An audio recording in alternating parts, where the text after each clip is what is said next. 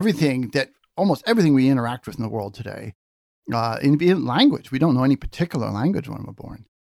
We don't know mathematics. So we had to learn all these things. So if you want to say there might be an internal model that wasn't learned, well, that's pretty trivial. Yeah. But I'm talking about models that are learned, and you have to interact with the world to learn it. You can't learn it without being present in the world, without having an embodiment, without moving about, touching and seeing and hearing things.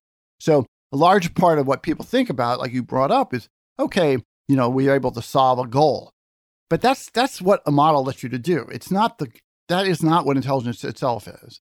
Intelligence is having this ability to solve any goal, right? Because if your model covers that part of the world, you can figure out how to manipulate that part of the world and achieve what you want.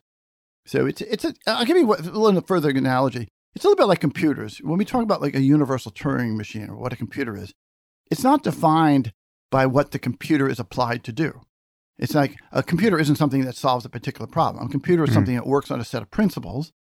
And that's how I think about intelligence. It's a modeling system that works on a set of principles. Those principles can exist in a mouse, and a dog, and a cat, and a human, and probably birds.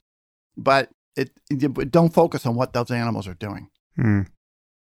Yeah, I think it's important to point out that a model need not be a conscious model. In fact, most of our models are not conscious and might not even be, in principle, available to consciousness. Although I think at the boundary, something that you'd say is happening entirely in the dark does have a kind of, or can have a kind of liminal conscious aspect. So, I mean, to take, the coffee cup example, this leads us into a more granular discussion of what it means to have a model of anything at the level of the cortex.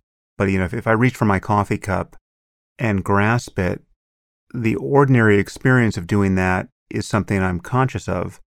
I'm not conscious of all of the prediction that is built into my accomplishing that and experiencing what I experience when I touch a coffee cup, and yet it's prediction that is required, having some ongoing expectation of what's going to happen there when each finger touches the surface of the cup, that allows for me to detect any error there or to be surprised by something truly anomalous. So if I reach for a coffee cup and it turns out it's a hologram of a coffee cup and my hand passes right through it, the element of surprise there seems predicated on some ongoing prediction processing to which the results of my behavior is being compared. So maybe you can talk about what you mean by having a model at the level of the cortex, and how prediction is built into that. Yeah. Well, my first book, which I published like 14 years ago, called On Intelligence, was just about that topic. It was about how it is the brain is making all these predictions all the time in all your sensory modalities, and you're not aware of it. And so that's sort of the foundation. And you can't make a prediction without a model. I mean, to make a prediction, you had to have some expectation. The expectation, whether you're not aware of it or not, but you have an expectation. And that has to be driven from some internal representation of the world that says, hey, you're about to touch this thing. I know what it is. It's supposed to feel this way. And even if you're not aware that you're doing that.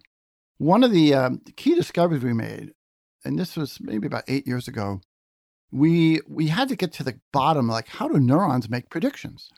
What is the physical manifestation of a prediction in the brain? And most of these predictions, as you point out, are not conscious. You're not aware of them. They're just happening. And if something is wrong, then your attention is drawn to it. So if you felt the coffee cup and there was a little burr on the side or a crack, and you didn't know that was expected, that you'd say, oh, there's a crack. But what was the brain doing when it was making that prediction? And we have a theory about this, and I wrote about it in the book a bit. And it's a beautiful, I think it's a beautiful theory, but it's basically most of the predictions that are going on in your brain, most of them, not all of them, but most of them, happen inside individual neurons. It is internal to the individual neurons.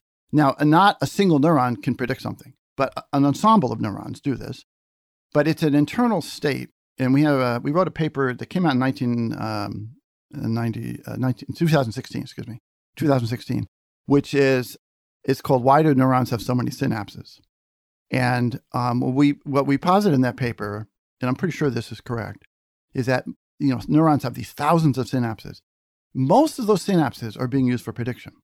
And when a neuron recognizes a pattern, it says, okay, I'm supposed to be active soon. I should be becoming active soon. If everything is according to our model here, I should be becoming active soon.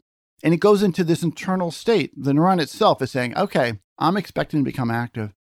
And you can't detect that consciously. It's internal to it's essentially just a depolarization or a change of the voltage of the neuron. And so we showed how the network of these neurons, what'll happen is if your prediction is correct, then a small subset of the neurons become active. But if the prediction is incorrect, a whole bunch of neurons become active at the same time. And then that draws your attention to the problem. So it's a fascinating problem, but most of the predictions going on in your brain are not accessible outside of individual